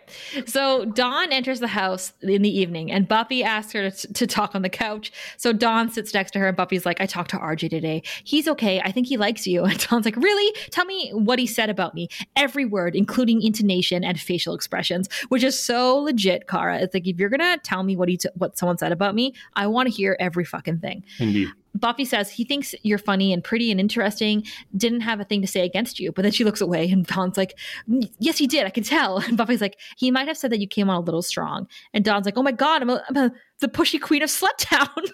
Yeah, but it's not a bad thing, Dawn. Dawn, embrace it. Own it. Buffy says, no, honey, not at all. Lay back a little. Let him go to you. And Dawn's like, I'm just scared that while I'm laying back, some other girl's going to come in and scoop him up. And Buffy's like, we have the inside info. We know he doesn't like being swept. He likes being the sweeper. Dawn, you're going to come out the winner with me looking out for you. And Dawn's like, I guess so. Thank you. And they hug. And Buffy's face is so funny when they hug. I think it's looking that way because Buffy is imagining the same thing that I'm imagining at the end of this scene, which is I'm having a flash forward to a future where Buffy has a daughter and is like a pageant mom and is like plotting with the daughter to like win the competition and like get the boy and all that stuff, right? Mm-hmm. It's like really manipulative. That's what I'm like. Buffy's being manipulative here. Like she is dissembling and whatever's going on here with this magic and stuff is making Buffy good at lying right now. I'm just like, Buffy, if she wants to be the better Slayer, she should always be a little bit under a love spell because it makes her a good liar. So the next day, Buffy is in a black shirt and plaid skirt, and her eye makeup is a little bit darker, so she's got a sexier look. Her hair is a little bit like tousled, like she's got like the slutty teacher kind of look going on here, a slutty tutor. She calls RJ from his class and leads him to a spare classroom, and he says, "There's no one here," and she says, "There is. There's one of you and there's one of me. You were the one in math class. Tell me what this adds up to." Oh my God. So Danielle is in the hallway and she's saying, I'm not coming on too strongly if I just look at him. So she's just like looking through windows into his class. She sees that he's not there. Buffy is asking RJ what it's like to lead the football team. And RJ says there's no time. Nobody gets how much time goes into it, the practice and the games. Buffy's like, I totally get that. I was kind of juggling some stuff when I was in high school too, which was also pretty recent. Principal Snyder was always on me. And RJ says, I still say Wood's the worst. You haven't seen how this guy rides me. Oh, that line, Kara, coming from RJ. See how Principal Wood rides me. I wish somebody would just get him off my back. I'll get him off your back, RJ. You want Principal Wood on your back instead? Is that what you're saying? Yeah, yes. That's what I'm saying. So Buffy says, yeah, that would be cool. RJ says, sometimes I didn't do anything wrong. And Buffy, like how he says sometimes. Sometimes it's not even me. Buffy grabs him and starts to kiss him aggressively. And he's like, you're the teacher. Nope. No. It's bad. And he's like, you're like a teacher. And Buffy's like, not really. I mean, does that bother you? And Archie's like, not so much. And then they make out more. This is so wrong. Like, okay, I mean, we don't have to talk too much about it because it's obviously wrong. And the episode's not saying it's right. So we don't have to criticize the episode. Episode's making fun of it. But I have to say, as a teacher, this scene makes me so uncomfy. Like, I was on board with the cringe with Dawn earlier in the episode. I was so excited. I was messaging you. I'm like, I'm here for this. We're going to have a great convo. And then this scene came around and I'm just like, oh no, I don't need this. Like, Buffy is violating a position of trust. Presumably RJ is a minor. I don't know. He could technically be 18. That doesn't make it okay. It's just like...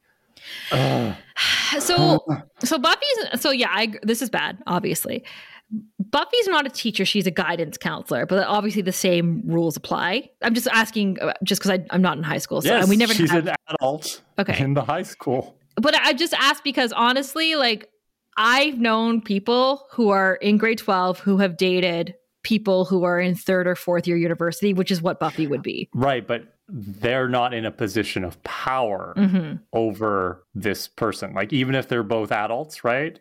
They're not in a position of, like, if you're like, let's say RJ's 18, right? That doesn't change it. He is a student at the high school, right? It would be the same thing if Buffy were a coach. It would be the same thing if she was a guidance counselor or a substitute teacher or a custodian. Like, you're supposed to do a criminal background check, right? Like, this is not okay. It is unethical at best, in the sense of like teachers have gotten in trouble in the past for dating a student after the student has graduated, right? Like, it's wrong. And I know that I don't have to like justify it to you. I know you're not challenging that. No. I just wanted to bring it up. Clarify what's going on here. The issue is not age. The issue is the power imbalance that's inherent in their positions at this institution. Yes, good. Thank you for summarizing that. I just wanted to be very clear what that is. So Dawn is looking at every classroom. She finally finds the door that is theirs and sees them making out. Thank God it's just Dawn. Okay, can I just say? I just noticed now that Coldplay, I Miss You, is playing in the background. Like, this is why I got like teenager WB vibes again, because I was like, this is so classic. So Dawn runs outside crying. Xander is right there. He was waiting for her to come out. He's wearing his construction hat. Says, Dawn, what's wrong? Did the guy in the jacket? And Dawn's like, don't even want to hear his name anymore. And Xander says, I just called him that guy in the jacket. And Dawn's like, that's what I called him in my head before I knew his real name. And Xander's like, okay, you seem extremely perturbed. Maybe I should go get Buffy. And Dawn's like, no, I never want to see her again. And Xander says, I thought it was the guy in the thing. And Dawn's like, no, it's about both of them. And she's crying. So clearly Dawn tells Xander where to find her. So Xander barges into the classroom and he's like, Buffy, I think Dawn needs...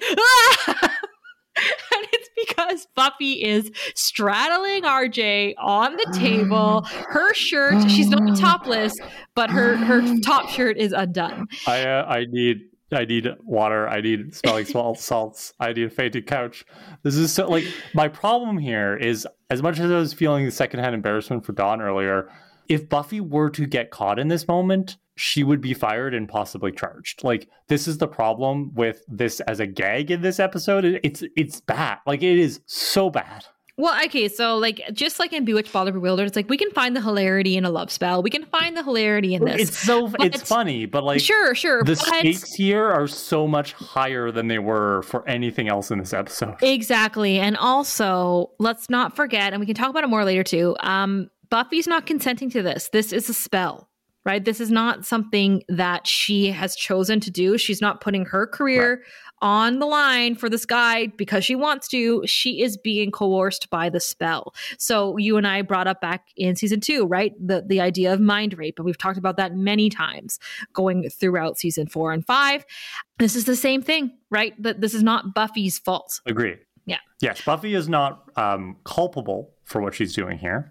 But unfortunately, if anybody other than Xander had discovered her, they wouldn't see it that way. And her career would be ruined. Yeah. She'd probably have a criminal record afterwards. The series would go in a very different direction. Yes, exactly. So Buffy's like, Xander, hi, this is RJ. And RJ's like, it's called knocking. And Xander makes a joke about being a hotel, but then he's like, this is a classroom, you chowderhead. Now get off the boy, Buffy. We're going home. Okay. How do I say this? Isn't Xander kind of a daddy in that moment? Daddy-like. Like, you were the one who started calling him dad earlier this episode. This is your fault, Steph. But in that moment, is there not something very attractive about the way Xander's just taking charge and like get the fuck out? Whoa! RJ? I don't know why you're bringing attractive into the conversation. I don't think that's the case. He's in charge in that moment. Yeah, but there's a difference between being dad and being in charge and being daddy like Giles. Like being daddy. No. I'm not suggesting that he's daddy like Giles. Okay, Giles is on an entire echelon all his own. What I'm saying is this is the most grown up I have ever seen Xander. I will say that take charge Xander is probably like my favorite kind of Xander, right? Like this is the Xander that I can get on board with if he was like this the whole time. Yes, of all amazing flavors at 31 flavors of Xander Harris, this is the best one. Yeah. The one where he's just like, this is nonsense. Buffy, come on. Like, he's taking care of Dawn. He's taking care of Buffy. I like this. This is good. So Dawn is sobbing. But Dawn is sobbing on the couch, and Buffy is like, Dawn, please stop crying. Please, crying isn't going to make his love for me go away. So Xander, Willow, and Anya are watching this happen, and Xander is like, you're under a love spell. That's what it has to be. And Buffy's like, he's right. You're under a spell. Oh, poor little Donnie. Okay, I fucking love this. This is a callback to Something Blue. I love when Buffy thinks that everybody else is under the spell except for her. She's like, oh, it must be a Slayer thing. Like when I don't get affected. Willow says they're working on it. It'll be better soon. And Anya's like, yes, soon. And neither of you will be in love with this boy. And Buffy's like, he's not a boy. And Dawn's like, what do you know about our love? It's true and real. This isn't magic. This is my heart. And Anya's like, fine. So Xander says, we'll be working. So they go off to the side, and Xander's saying, Willow's saying, I know this feels terrible, but it isn't real. Try to hold on to that. And Buffy's like to Dawn, did you hear that? It isn't real. You're just crazy. And Dawn says, it is so real. I love him. You know how I felt like I'd finally found something and you betrayed me. And Buffy's like, I betrayed you? You're the one who constructed this elaborate fantasy about me and my lover. And Dawn gets up and says, You're a lover? And Willow's trying to de-escalate this, and Buffy's like, I tried to get you to back away. And Dawn's like, that's right, you lied to me. And Buffy's like, do you want me to tell you that he's in love with me? That your little crush is hopeless?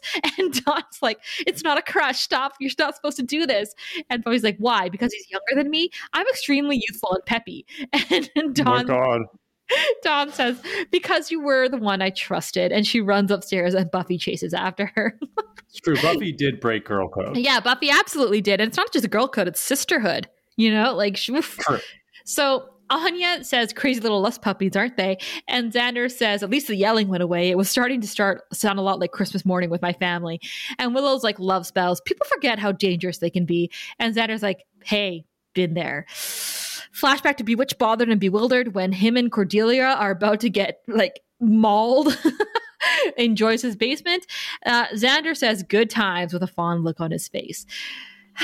So he was doing really well there. Well, but I mean, I think the point is he's explaining that he has not forgotten how dangerous they are because he actually learned his lesson after that episode. So then why the fond remembrance? Why is he like, good times? Because the girls aren't really throwing themselves at him these days.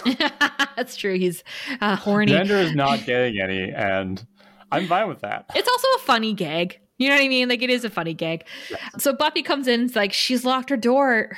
The spell has her good and loopy, and they found RJ's information. His name's RJ Brooks, and Buffy he's like, "Is there a picture?" And Xander says he knew his brother. He was a big jock at high school too, a couple of years older than them. Used to stick chewing gum in my hair. He's our way in. And Buffy's like, "Okay, now look for a picture." I'm getting serious Buffy bot vibes from Buffy in this scene. She's so peppy. She's so bimbo-y. It's like, yeah, this is Buffy channeling that Buffy bot. True, and she's so down to have sex with people who program her. So there you go. Oh, I set you up. Lest we forget, because the show likes to forget. Yes. Okay. So Spike and Xander are outside a house ringing the doorbell. And I will say, as much as we were critical of the first scene of this episode, I will forgive it if it's pairing Spike and Xander up like this. Because you remember how they were back in season 5 when they were, I forget the episode, but they were having to like chase down all that information about the beast, like Glory and stuff. It was so good. Spike and Xander, I love the buddy. Like there is something about pairing these two problematic men together that kind of like cancels out how problematic they are. Yeah, like two negatives make a positive. I think that bringing Spike back to who he was in season 4 makes a lot of sense, because that was peak Spike, right? That's the Spike that we like. Pathetic, angry, chipped Spike that's stuck in Xander's basement, stuck hanging out with Xander, doesn't want to be, but he's still helping. And that's the Spike we need. And he's not that Spike here. He's very quiet. Obviously, he's going through his soul stuff. But I agree with you. It is nice to see him paired up with Xander. I would take that over him paired up with the women any day. So Xander's saying, we're dealing with a powerful spell here. We don't yet know what the deal is, so keep an eye out if this guy looks twitchy, and don't let him charm you. He had everyone around him practically kissing his ring back in high school. A very intimidating looking man opens the door, Steph says. I didn't find him that intimidating. Oh, I meant, sorry, that's a typo. I meant to say unintimidating. Okay. That's much better. Thank you. He's super intimidating, this guy. Right? He's wearing like some kind of, is that it's not a double meat palace uniform, but it's like some kind of like tracksuit. Pizza. He says it's a pizza oven or something. Yeah, I forget the name of the restaurant. So we cut to his couch and they're catching up. They've got beers on the table in front of them. And Xander says, I know a girl that might be going out with RJ. And I was wondering, and this guy's name is Lance. Lance says, you want to know if he's a good guy. Truth is, he's the best. Following my footsteps. You may not know it now, but looking at me with a couple of extra pounds, but back then I was quite the guy. And I have to say, everything about this scene is hilarious, starting with the fact that Lance clearly does not remember Xander. Yeah. And so, therefore, that means he must have let these two random strange adult men into his house on the pretext of their asking him about RJ dating, like his suitability to date women. This is really like strange and weird, and Lance is just like, this is fine. Lance just wants buddies to hang out with. Clearly he's a loser and he has no friends, because later in the episode he's like, yeah, in the scene yes, he's like, come hang out with me, right? I feel for Lance. Yeah. Lance reminds me a lot of Thunder Bay men of a certain type. You know what I'm talking about, right, Steph? I know. The ones who did the victory lap and then said at graduation they would retire to the KB. Why do you think I left to find a partner car? As you should have, right? That's what my bestie did, and she was correct to do so. Slim pickings. All right. So Xander says, RJ is pretty popular too. And Lance says, I gotta tell you, there was a time when I was worried about RJ. He was into comic books. Gross. Model UN. What? Geek stuff. Model UN is so fun. Come on. No offense, Harris. So maybe he does remember Xander, or maybe it's coming back. One time I found all this poetry under his bed. Oh, no, not poetry. Turns out he wrote it. What? Can't believe this. No. Then he, what do you call it? Blossomed, which I think is a very interesting word to use after you're calling out your brother for being too like girly and effeminate, right? It's like, oh, he's blossoming. That's a very feminine word. Interesting. Ripening. And Xander's like, why did he burst into a flower all of a sudden? And Spike's been looking at photos on the mantle. And he says, hey, you're wearing your brother's jacket in this photo. So Spike has also seen RJ. Do you notice that Spike turned a little angel ornament around? He made it face the other way, which is so funny. I didn't, so thanks for pointing that out. Yeah, that's funny. And he also, when Lance was said poetry, like, oh, he's drew poetry, Spike looks over at him because Spike's a poet, obviously. Really, clearly William just needed a Letterman jacket. Like, can you imagine? Lance says, no, dude, he's wearing mine. That jacket was with me all the way through high school. I gave it to him when I graduated, right before I started over at the pizza bar. I'm in the management program. Okay, I love that line. He's living Buffy's best life. Yeah. Right? Yeah. Remember, Buffy was on the track to be manager at one point? Yeah. Xander asks, where did you get the jacket? And Lance says, oh, my dad gave it to me. Made a big deal of it. How he met Mom wearing that jacket. She was a former Miss Arkansas. Very hot in her day. What a weird thing to say about your mother. That's not. Yeah, oh, my. Okay. And Xander's like, oh, boy, look at the time. That's wonderful. It's getting late. And Lance is like, oh, you guys don't have to take off if you don't want to. I've got sort of a rumpus room set up in the basement. I don't ever want to hear that term again. It's got air hockey and a mini fridge. We could party. So we hear a woman's voice saying, Lance, do you have guests down there? There's a little box of raisins if you want snacks. I love raisins. Xander's like, oh God, we got to get out of here. He's having flashbacks to living in his parents' basement, right? Yeah, and I was going to say, like, Xander, like, he's not really judging Lance here, but he's definitely like, let's get out of here. But it wasn't that long ago, honestly, when Xander was in Lance's position. Right, but Xander bettered himself. He became a construction worker. He learned how to dig, and then he learned how to build shelves. And now he's the VP of construction in this section of California, making $300,000 a year. Oh, to be a mediocre white man. This is a Xander Harris fan podcast. I can't even argue with you. It's so true. I apologize to everybody. We've betrayed everyone except those of you who love Xander, which there are some of you who listen to us, and you must be. This is your day. Your day has come. People are going to refund their coffees that they gave us. They're going to be like, fuck, we're going to get canceled.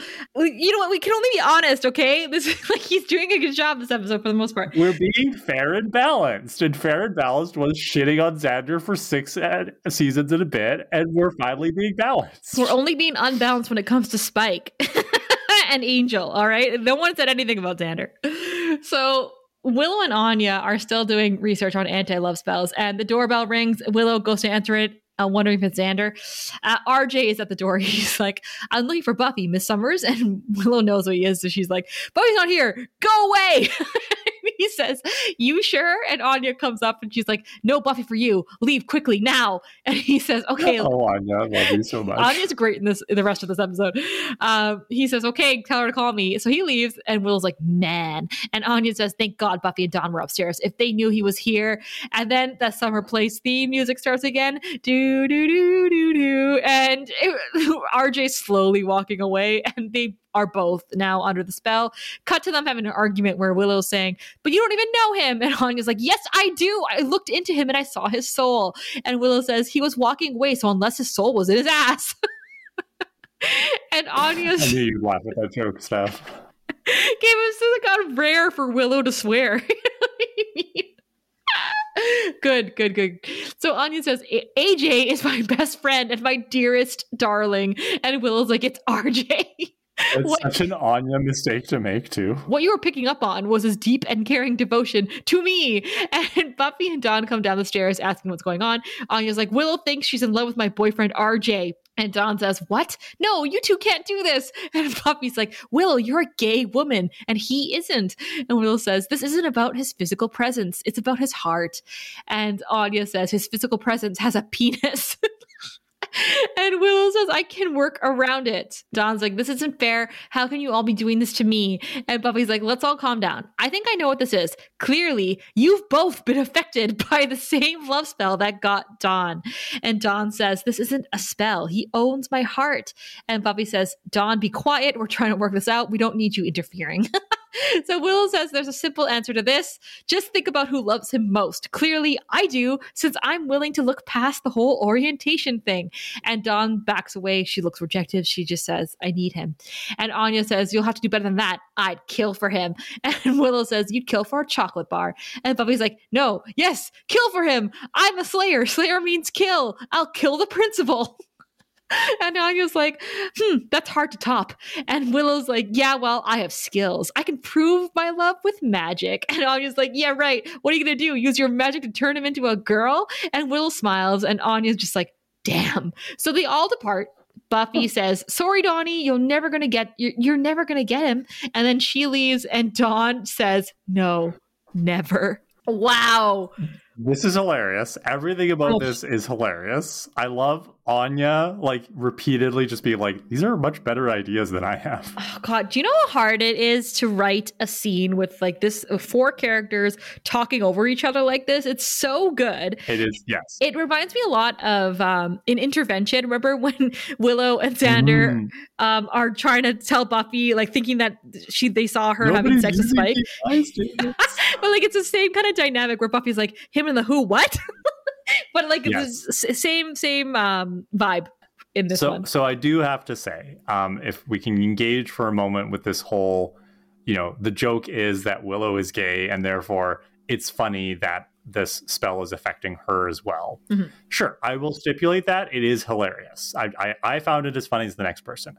I think the show missed an opportunity to maybe explore how this spell might affect people of straight orientations. Like, obviously earlier when we were doing this bit that we were both affected by RJ's jacket, like, I was like, yeah, I'm ace and I still find him hot. But, like, how would an asexual character respond to a, very heteronormative love spell? I think that's an interesting question worth exploring. Obviously, the show is a product of its time and would not have thought to ask that question 25 years ago. But it's interesting to me. And then, of course, I want to give a shout out to those people who see Willow as bi rather than as gay. And, in that sense, it does make sense that there is a part of Willow that finds at least some men attractive, and therefore, the spell could affect her in that way. People bring up from time to time, they send us our hot takes. We talked about this in I think, like, our Sunny Mail episode or something. Like, is Willow a lesbian? Is she bi? What labels to use? We don't have to retread that ground, but again, like, to avoid this idea of bi erasure, I wanted to acknowledge that. Mm-hmm. Finally, I need to point out that the whole his physical presence has a penis thing is it again. The show is playing that as a joke. Yeah, it's funny. But there is an element of transphobia there, and this is maybe just me doing a little PSA for the viewers, right? Because people who have a penis is not synonymous with men, right? And there are women who have penises. Although nobody is saying that if you are, if you identify as lesbian or bi or pan or whatever, if you are attracted to women, nobody is saying that you have to be attracted to all women. But there are some, women-loving women out there who will be attracted to people who have penises who aren't men. And I just wanted to throw that out there as kind of an educational thing for any of our listeners who weren't already aware of those nuances, right? Where these days, again, the show is a product of its time. These days, I think we need to be very aware of the language that we use when we're talking about this stuff in order to inadvertently, not kind of erase people or put people into boxes that they don't belong in. Mm-hmm. Thank you for that education, Cara. Cut to Willow lighting candles on the bathroom floor. She's probably spilling more red sand everywhere. God, what's the cleanup costs? Like, how much does Buffy spend every month on just, like, cleaning that bathroom? Seriously. And so then the show does something very strange. We've never seen this before. They do a split screen effect. Willow's camera goes to the top left corner of the screen, and there's upbeat, almost like Mission Impossible kind of like spy music playing. Like it's like a competition thing. Like Ocean's 11. Yeah, that's a good, Ocean's 11. Buffy in another corner of the screen is driving a car. Oh no, never a good sign. Right? She's going past a sign that says high school faculty parking lot. She gets her own little corner of the screen. Cut to Anya at the Sunnydale Bank with a bag, and she's in all black. She has a ski mask. And so we see Buffy take a grenade launcher out of her car. Yeah, like this has to be the one from Innocence, right? From season 2. Like it has to be. That's a great question. I don't know what's going on here. You're not going to just throw out the grenade launcher. Clearly, she's going to keep it.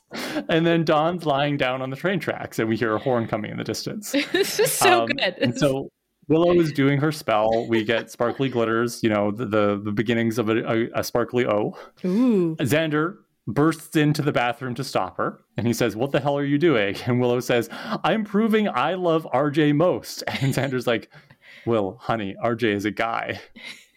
And Willow says, "I did notice that, yeah. That's why I'm doing my spell, because, he doesn't have to be.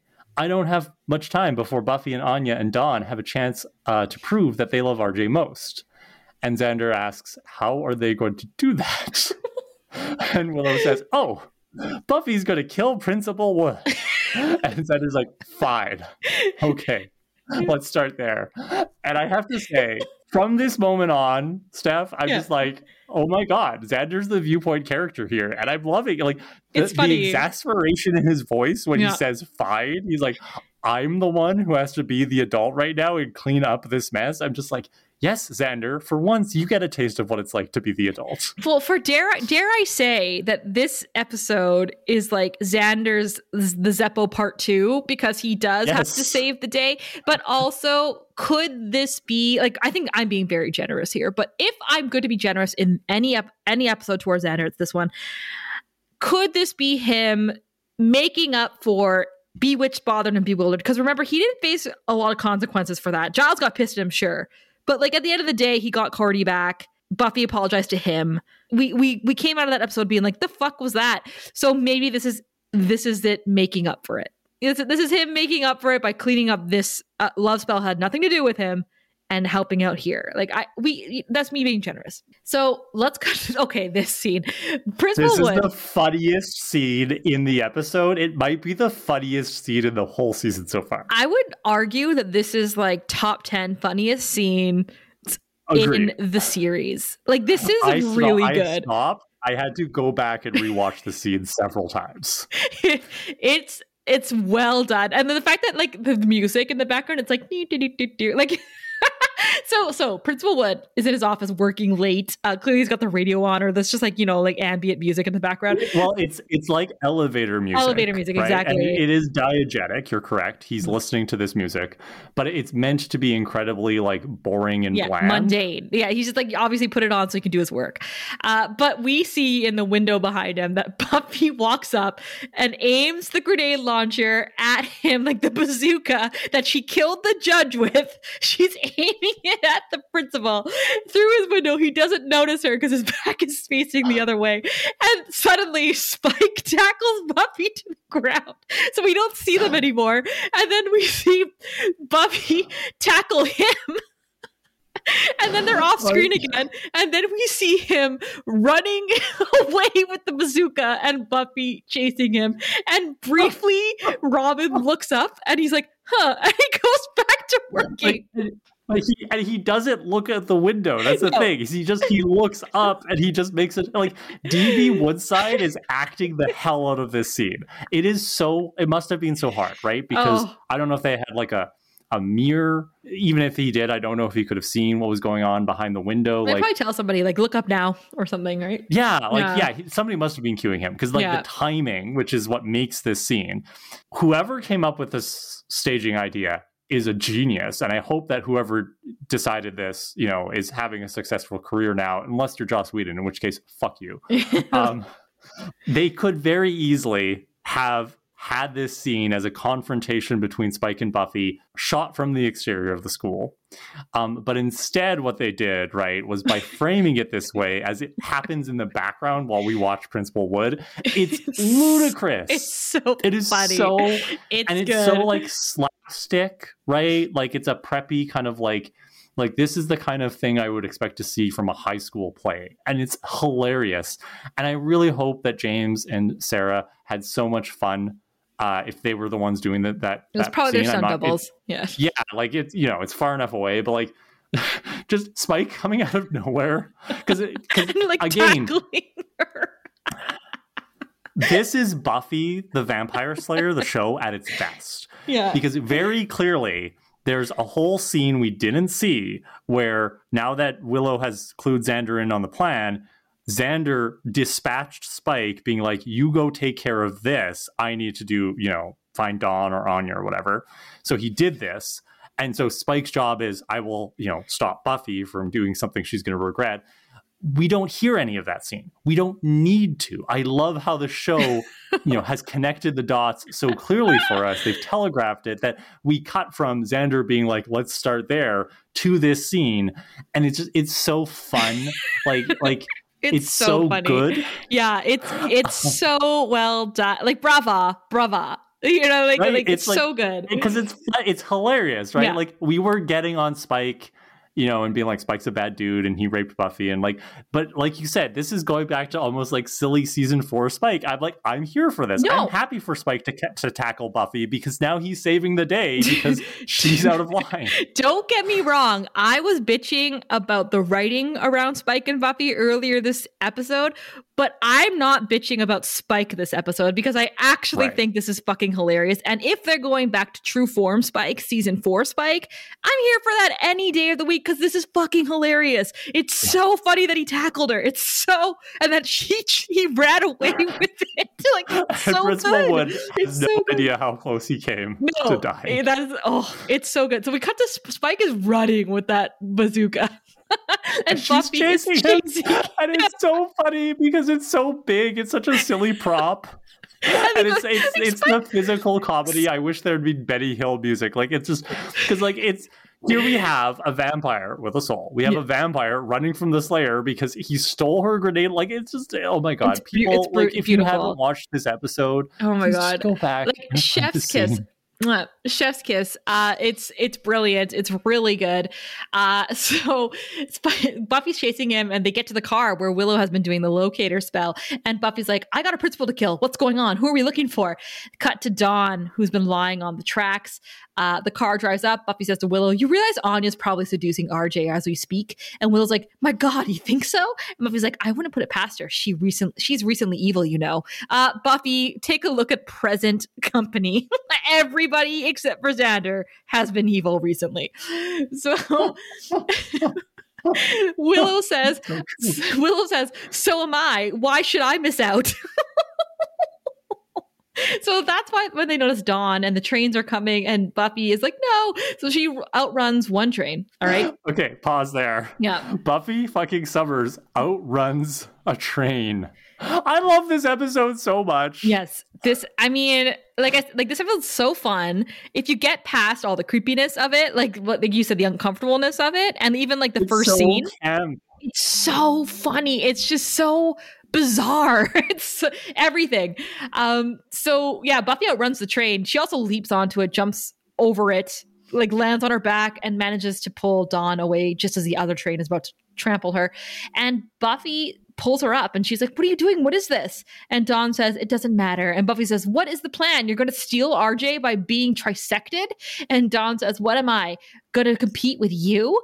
You're older and hotter and have sex that's rough and kill people. I don't have any of that stuff. But if I do this, then his whole life he'll know that there was someone who loved him so much they'd give up their life. And it would be true forever. And Buffy says, Dawn, no guy's worth your life. Not ever. And Dawn says, RJ is. And don't say he isn't because look what you're willing to do. And Buffy says, I would give him to you in a second if I could. That's how much you're scaring me. Dawn says, I thought you wanted him for you. And Buffy's like, nah. Well, yeah. She's like, my God, that boy is hot. Sorry, I think I might be under a spell here. And Dawn says, I hear ya. This is so sweet. I love this because I feel like this is a callback to season 5 and the whole idea of Summer's blood, right? And the bond between Buffy and Dawn, because they're sisters, they love each other, they have the same Summer's blood. It's not quite strong enough to fully break the spell, but in this moment of extremis, it's enough to get through to Buffy and Dawn and allow them to kind of talk around the spell. And I love that. Yeah, and I like that, like, this spell is not as powerful as the one that happened in season 2. This spell is obviously more subtle, that they can kind of recognize these things through talking to each other. What I want to call back to is the gift. And Dawn is saying here, right, if I do this, he'll know that someone loved him enough to give up their life, and that's true forever. Well, where do you think Dawn got that idea, right? Buffy did that for her. Buffy, I mean, she did it to save the world, but like really at the essence of it, she did it to save her sister. And that is like a very heartwarming, it's also very morbid, but a very heartwarming thought that's Dawn saw that sacrifice as like the ultimate form of love. So that's what Dawn was going to do in this case, but for RJ. So Xander, okay, this is okay, again, yeah. Xander and Spike team up. I'm here for it. Give me more.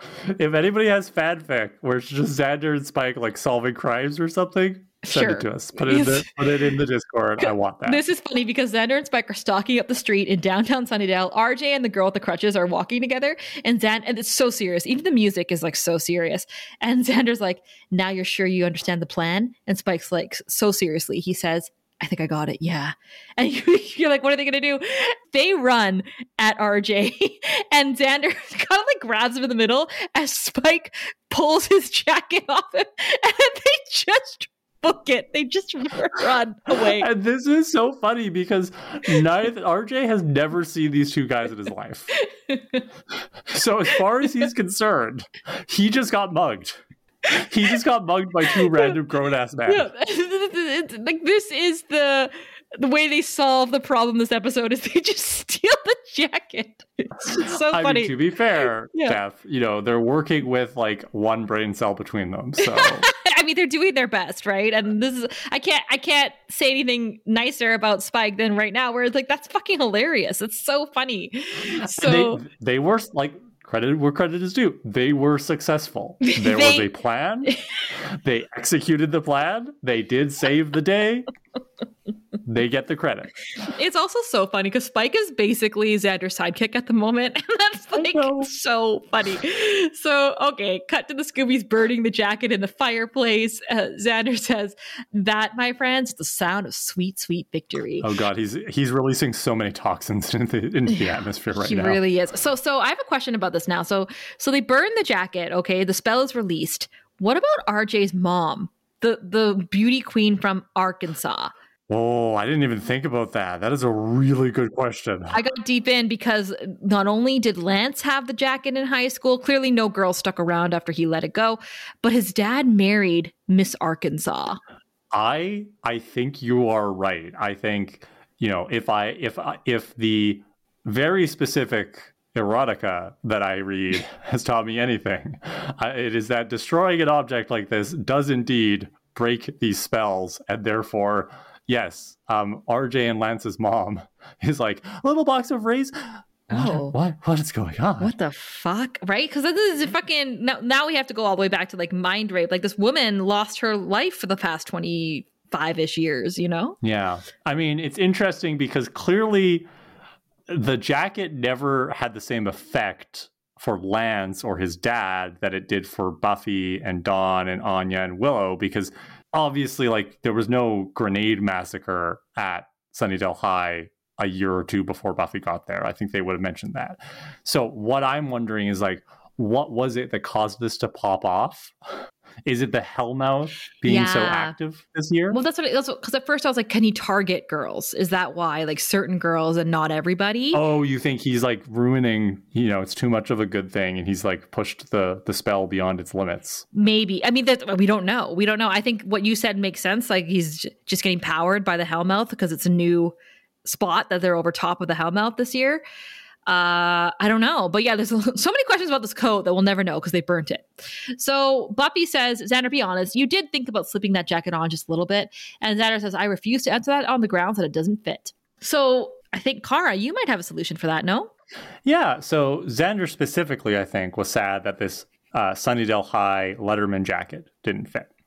If he went to prophecygirls.ca/store, we don't have a Letterman jacket, but we do have a varsity-inspired version of the Prophecy Girls logo. And you could get that. It's gold, and you can get it on a variety of colors of t-shirt or sweatshirt or hoodie, whatever. I have one that is gold on a bright red, and it's really nice, very comfy shirt. And you too can have a little bit of a Varsity High Prophecy Girls experience. And I think that should be what Xander does. That's prophecygirls.ca/store. I love it. So Anya says that this tool got this jacket from his brother, who got it from his father, and we'll never know where he got it. That bites. Xander's like, welcome to the Hellmouth, where even the outerwear isn't safe. So Willow says, I can't believe I almost. And Buffy's like, I can't believe I almost. And Anya says, it's a spell. We were helpless. We're not responsible for anything we did morally or legally. That's so funny. I know. And Xander's like, true. You fell for a mystical ancient curse. Who hasn't made that mistake 70 times? Fair. So Dawn is sitting sadly on the couch, and Buffy goes to her. She's like, you hear that? It's not your fault. And Dawn says, I'm just the way I acted, the way I talked to you, I feel so stupid all over the spell. And I was like, fair enough, Dawn. Like I said, people aren't going to forget that cheerleading tryout. They're not. That's awful. Dawn needs to change schools. Yeah, Dawn, you need a new life. You need a new name and a new identity stat. So Buffy says, be ready to feel even stupider when it's not. And Willow says, Anya, you never told us what you can't believe you almost. You can't be the only one not embarrassed. What did you do? Anya just scoffs. She's like, shh, I wrote a poem. An epic poem comparing him to a daisy, a tower, and a lake. And then on the radio we hear, and now the latest on Sunnydale's late night bandit, who is still at large, a masked thief held up a number of, and then Anya turns off the radio quickly and she's like, okay, ice cream, my treat. Cut to black. So she robbed multiple banks, apparently. What did she do with all the money? I think this is so funny because not only would she actually be successful, she would at robbing banks, but like clearly she doesn't have to worry about not having the magic box anymore. She probably got so much money. So who's your hero, Kara? Stephanie Chow. I hate to say it, but it is one of those very rare instances, and this won't surprise anybody who's listened to this episode. Xander is my hero. Mine as well. Let us never speak of it again. Deal. Well, so this is one of those recaps where, like, as we said at the start of the episode, I had very mixed feelings. I was like, I don't know how I feel. I enjoyed parts of it. I didn't. It's very uneven. But quite honestly, Steph, this is one of those times where, having gone through the episode scene by scene and recapped it with you, I love this episode. Like, I just, my opinion of it has improved having had this discussion. This is why I love doing this podcast with you. Yeah, I agree with you because I knew the first scene threw me when I watched it. And I was like, I don't know if I get past that. But like I did, because I really think the rest of the episode is hilarious. Is it as tightly scripted and as nicely flowed as Same Time, Same Place? Not for me, but I do think that it gets massive props for being so funny and original funny, with like the split screen and the Principal Woods scene with the window. Like, you can't top that in most episodes. So well done overall. Clap, hats off to you. Season 7 so far has been a lot of fun. We got some hot stakes here. We do. The first one is from Leanne, who says these are both hot stakes about Same Time, Same Place, which I just want to point out we deliberately said no hot stakes. So guys, y'all are not listening to us. You don't respect us. We said we don't want them. Here we go. So Leanne wants to point out, and several other people I've seen have pointed this out we got a couple emails, and I think this was discussed on the Discord. Gnarl was played by the actor Camden Toy, who has played many monster creatures in Buffy the Vampire Slayer, including the Gentleman from Hush, or one of the Gentlemen, I should say. Obviously, Doug Jones was another one. And he also plays another monster that we're going to see later in this season. No spoilers. And of course, as many of you are already aware, Camden Toy passed away quite recently, like within the last couple of weeks of us recording this episode. So thank you for pointing that out, Leanne and everybody else who did. And obviously, R.I.P. Camden Toy, because he was a big part of the success of some of these monsters on Buffy. Yeah, and I know a lot of people did point this out to us in messages or in comments as well. So shout out to everybody who wanted us to know this information about Camden. So our last hot take is from Wendy, who wanted to also write in about same time, same place. Grr!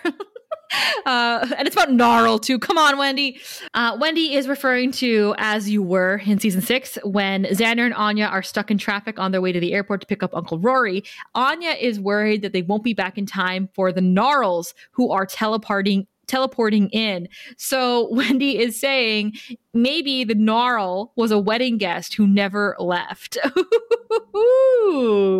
I mean, it's there in the text. I can't really argue with it. I don't like it. Yeah, I don't like it either. How did that work? What did Buffy and Dawn have recognized Gnarl? Like, unless Anya really thought that he would come, but turns out he just went to the cave instead. I did speculate in Same Time, Same Place whether or not Anya had turned a previous boyfriend, not hers, a client's boyfriend or husband, into a Gnarl. So I don't want to talk about this. Yeah, come on, you guys. We don't ask listeners for much, but we did ask for no hot steaks on some Same Time, Same Place, and here we are. Disrespected. The things we do, how much we suffer to bring you this podcast, everybody. If you would like to reward us for our suffering and encourage us to suffer more, you can do so by donating through Buy Me a Coffee. And thank you to everybody who does. And if you can't afford to, no pressure. Or if you have supported us in the past and are no longer interested in or able to support us financially, that is always fine. But for those of you who currently are supporting us, thank you. And especially thank you to our chosen ones: Lauren, Kimmy, Christy, Jasmine, Susanna, Reese, Joshua, Luis, Nicola, Julian, Jordan, Kayla, and Holly.